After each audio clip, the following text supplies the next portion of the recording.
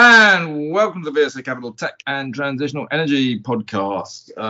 Thursday, December the 16th. This is going to be our last one for the year because we've done a hell of a lot this year, and it's time we all got a bit of a break, and who knows where we're going with this wretched Omicron virus. But Phil, are you fit and healthy? I think you just had a jab booster this morning, didn't you?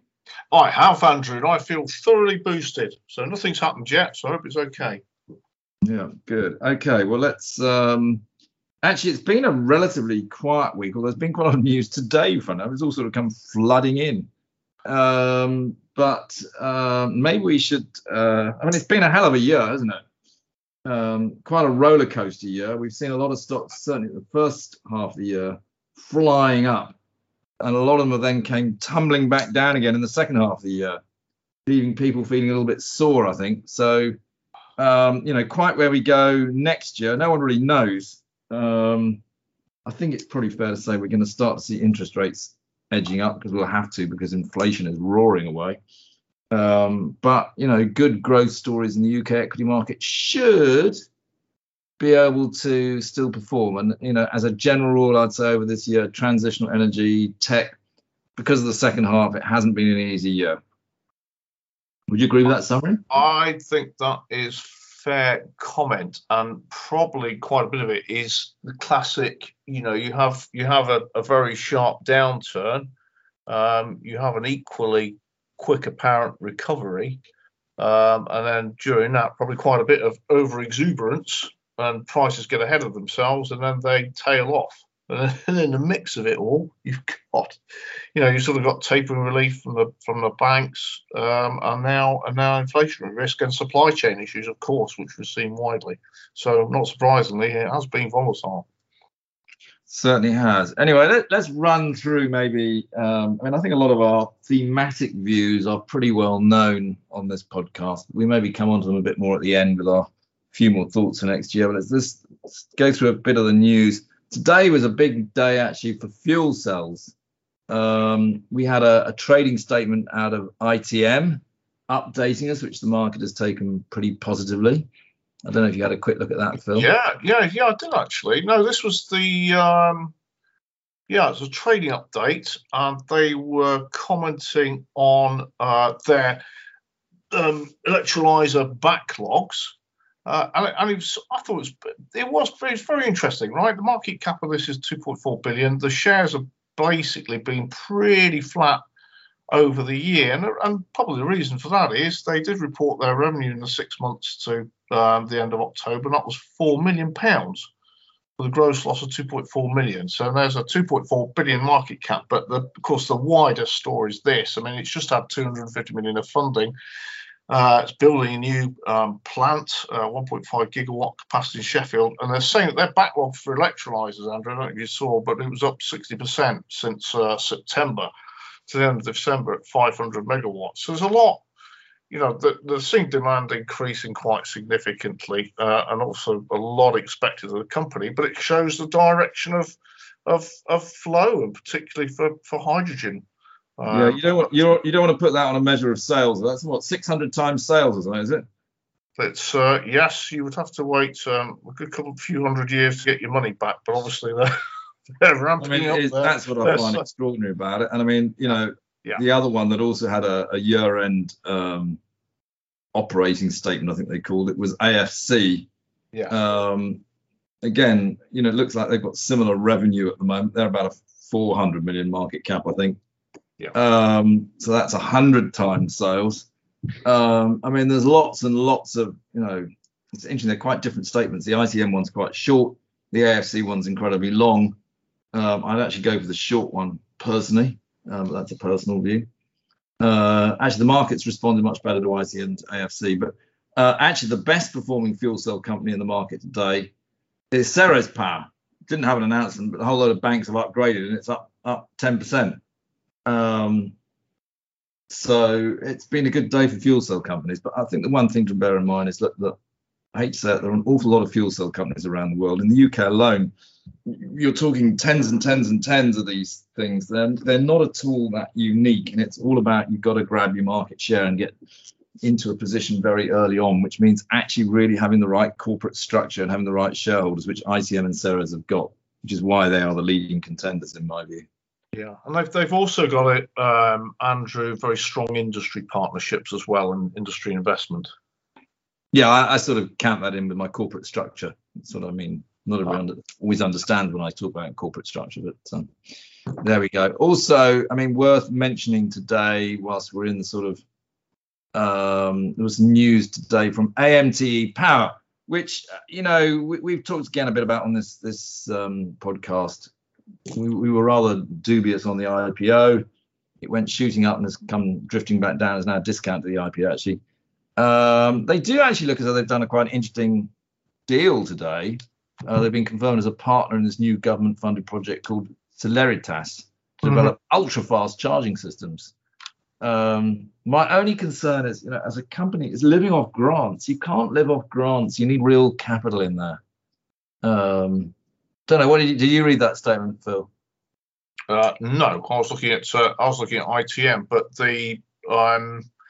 I don't know. It depends on the scale of the grants, but you're right. At some stage, you do need to commercialise your tech. And I was reading a report about fast charging infrastructure in the UK and at service stations, and the dominance of one particular supplier and how that needs to open up. So, you know, let's look forward to more news on that and the tech around it. Yeah, I mean, the AMT, they put in one really interesting statistic, I thought, which was that they say currently the best-in-class charging systems take approximately 22 minutes for a 10 to 80% charge for a 280-mile range, which actually is pretty quick. Then it says the Celeritas project is aiming to deliver an 80% charge in just 12 minutes, which would be very impressive.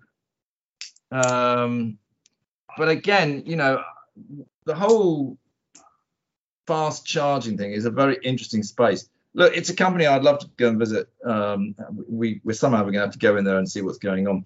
Talking of fast charging, though, Phil, of course, actually last Friday, so within the week since the last podcast, we had the Nexus infrastructure results and also a webinar with them. Well, not webinar, it was an analyst presentation, I think, and in that, one of the things they said, you may have other comments, is they said they were looking at spinning off a minority of their eSmart Energy division, which is basically their fast charging or their EV charging division, possibly onto AIM or a minority investment. I don't know. What were your views on the Nexus? We talked about it a lot in this podcast. We really like it as a company. We see similarities between Nexus and Alfen, which has been an incredibly successful Dutch company. What was your take on that, Phil? Oh, well, I think they've done extremely well to build that business up, actually, Andrew, and to create value from it. But it does, you know, it ties into some of their other businesses quite close as well. I mean, it's EV charging. They're also looking, you know, they've got a business called TriConnect, which connects, you know, for new builds and new homes. They connect up, or TriConnect's put in all of the utilities, and of course, you know, and now increasingly it's things like fast broadband that goes in as a utility, and EV charging. So, you know, in some ways it does fit all together with that. Is spinning it off in that structure the right thing to do? Don't know. I'm not sure, but they've certainly created value in these smart networks for the business, and the shares have been a very good runner this year as well. They're up. I was just looking. They're over the 12 months. They're up nearly 50%. It's interesting. They have. You're absolutely right. They've had a good run. But after announcing they might spin off onto this eSmart Energy onto potentially onto AIM, what I found interesting was that the price actually hasn't gone up. In fact, drifted off slightly. Indeed, and hence, you know, as you said, and kind of agree, is it the right thing to be doing, having created all that value internally and as part of the wider group already? And had that another one we need to look at in the new year, I think, Phil. Yeah, I'd say also going back to that Friday, because we had a couple of bits of news on that Friday with companies that we like and are involved. We had Pressure Technologies, which is our hydrogen storage play, which we really like. They unfortunately on last Friday announced that their audit partner got COVID, I think, and because of that, they're going to have to delay the results a little bit in order to get them audited. It's somewhat unfortunate after other delays they've had, and this sums up the whole unfortunately, COVID world, everything gets delayed the whole time because people get COVID, have to isolate. They're working from home, so they can't get things done. Supply chain issues. It's this, 2021 has been a story of supply chain issues and delays. And let's just hope it isn't in 2022. We want a better year. We do, but despite all of that, there has been lots going on. And I don't know if you saw, Andrew, that there was a report came out on battery storage in the States, and it says the third quarter of 2021, almost as much energy storage was deployed in the US as recorded for the whole of 2020. That was in the third quarter. So, clearly there's a lot of build activity and investment going on in that particular space. And also, interestingly enough, in terms of energy transition, I'm sure you've come across Sembcorp, Singapore-based oil rig builder. But they've got a subsidiary, Sembcorp Energy, and they've announced a plan to build a 360 megawatt battery storage facility. Will be the largest in Europe, and they're going to be doing this in Teesside in the UK. That was announced this week. Did they say what batteries? No, they haven't specified that one, but I did see an announcement. This was about 6 days ago from California, and they granted permits for battery storage projects of up to 2 gigawatts in output. They said that may host lithium ion and flow battery systems. Yeah, we're going to have to address this one. Let's talk about Invinity Energy Systems because it is one of our favourite clients. It has been very disappointing recently. Obviously, we have just raised them £29 million through a £25 million placing and a £4 million open offer, which was 98% taken up. Price is drifting off again. So people first of all understand the TR1s we're seeing at the moment out of there are various of them. Obviously, it's the big shareholders like BCI, Johnson Chang will almost certainly do it. GSR will almost certainly. They didn't take part in the placing. It was such a big placing that of course their percentages go down. They're not selling. It's just they didn't buy. And I think the market has got the wrong end of the stick there. And the other thing, of course, is, we're not hearing any new news, and yet we do read, as you say, these articles that 2 gigawatts of Californian power is going into flow batteries, and Invinity have told us that they're going to win business out of California. And you think, well, why aren't they naming Invinity, or haven't Invinity won it? I mean, the answer is there's no other flow battery company basically out there as far as we're aware, so it must be Invinity. We just need them to announce it. I'm actually hoping, hope is the right word, I think, to go to Vancouver on January the 1st. But with the way COVID's going, you never quite know. But I've done all my apps, my boosters, my passes, you name it. God, it's so confusing. But I'm going to go and kick these guys, I think, because obviously we're going to go and look at their facility and, find out where the hell these damn sales are, because that's what we need. Get some sales going through that business, and it will perform like Billio. And I'd have to say, if I had to pick a stock for 2022, it would be Invinity Energy Systems, not because I'm a stat record, but to be honest with you, 2022 for Invinity is do or die year. They either do produce all these sales, which they say they will, in which case the stock will rocket, or they don't, and frankly, it's dead. So it's pretty black and white now. But I'm happy to suggest that they will get the sales, and therefore I would bet on it. Well, there we are. Now, continuing the theme of transitional energy, I don't know if you've seen the media reports about Schroders. I did actually, yeah, which obviously is close to my heart, Phil. Yeah. Indeed. And they've come out, they said they're in advanced talks to take a significant stake, quote, in Greencoat Capital. And I think that's one we talked about before. Greencoat involved in investing in solar and wind, mainly from what I've seen of Greencoat. So there we are. So Schroders potentially expanding their capacity in the space, and obviously seeing growth opportunity. I haven't had a chance yet to talk to my son about that. And he obviously runs the Schroders Global Energy Transition Fund. So I'm sure that they would be run actually, they're slightly different style funds, so they'd be run very differently. But I'm sure they'd have interesting conversations across the coffee machine. Well, there we go. So what about in tech? What are you seeing in tech recently, Phil? Anything? In terms of results, I think the only other one I saw was a trading update from Midwich Group, MIDW, one we talked about before. The market cap's £571 million. And they are a specialist distributor of audio-visual equipment. So all of those screens, sound systems, all the stuff you need, projectors in the in offices and in businesses, and particularly now increasingly for video calls. But they said that despite ongoing product shortages, the group trading performance has been stronger than expected, and this was since their interims in September. And as a result, the board expects adjusted profit before tax will be not less than 30 million, materially ahead of previous expectations. So that's positive news for Midwich. And also a reflection probably of what is happening as we say this carefully, but as we have been coming out some of the worst effects of COVID and lockdowns, home working, and that's more and more, it's digitization of businesses, and that's taking on more and more cloud services, buying hardware, like this. And I think there's been quite a theme, looking to the year ahead of where tech investment is, and it's a spread of technology investment across all areas of businesses as they seek to digitize, to become more efficient, and they're benefiting from that theme. I also saw yesterday Eco is going to make an acquisition of a company called Syntec for 31 million, and they did a placing of about 13.7 million. Actually, my mother owns that in her IHT portfolio that I run, but we will not be participating in the placing. I think this time of year you want your books closed.